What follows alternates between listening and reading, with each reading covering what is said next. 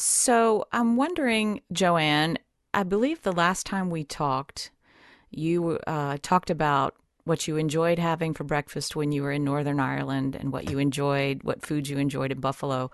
Any new discoveries? Any changes in your breakfast or food routine? Well, I still miss the Irish soda bread in, in Belfast. No, there's nothing like that. But I try and sample everything when I'm traveling. I just came back from Sweden and had a lot of Swedish food, that is fish, and that's a lot of fish that I hadn't had before, and special yogurt, and it was delicious. So it's kind of an adventure, a little side adventure. In addition to discovering the orchestra, you also discover the traditions. But I have to tell you that when I am home in Buffalo, I mean it's just usually Cheerios and a banana, so it's very dull. but uh, but I am otherwise really quite adventurous about food. Well, Karen, since you're Irish, I'm curious if you find American breakfast strange or similar, or is there anything you miss from home?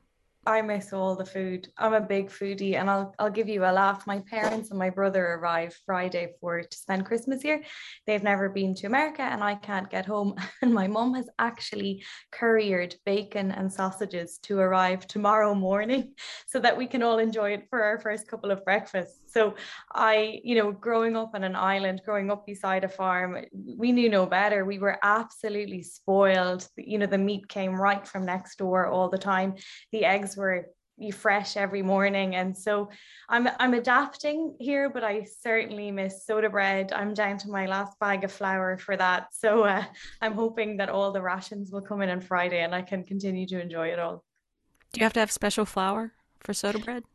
For soda bread, it's a special coarse flour, and they just don't do the mix quite the same here. So, yeah, if you're making it properly, it's with buttermilk as well. But I'm making it here, and it's working so far. So, JoAnn, I'll let you sample some when you're here in January. I love that. Well, just so you know, Southerners often complain that they can't get the right flour to make biscuits, Southern biscuits, not cookies. And I Uh, think we call your biscuits scones. I think so. Or I they're think, similar. They're not exactly the same, but they're yeah. similar. Yeah. Well, have you tried one? No, I can't. I'm gluten intolerant. So I Oh, have even more special flour needed for my good soda bread. too bad. Oh, JoAnn, are you going to have a biscuit when you come down? I definitely am. That's something we don't have up north too often. My mom used to make them. I remember every other Sunday or something, and so it's a nice thing. I mean, there's some very good food down in North Carolina.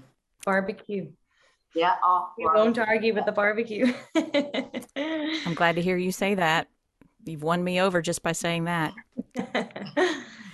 And Winston-Salem has some excellent barbecue, by the way. And the restaurants in Winston-Salem, I fell in love with this little place when I came. There's a lot of family run restaurants with really good home cooked food. So, as much as I'm missing Irish food, I'm spoiled here. I really am.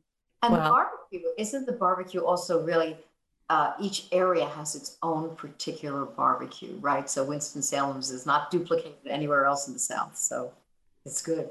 that's right. Yes, North Carolina definitely has barbecue regions, and the Winston-Salem area is kind of, in my opinion, the capital of a certain style. They have so much good barbecue around there. Well, I want to thank you both for your time and for talking to us today. It's been great to hear from you. Thanks, Rachel. This was great.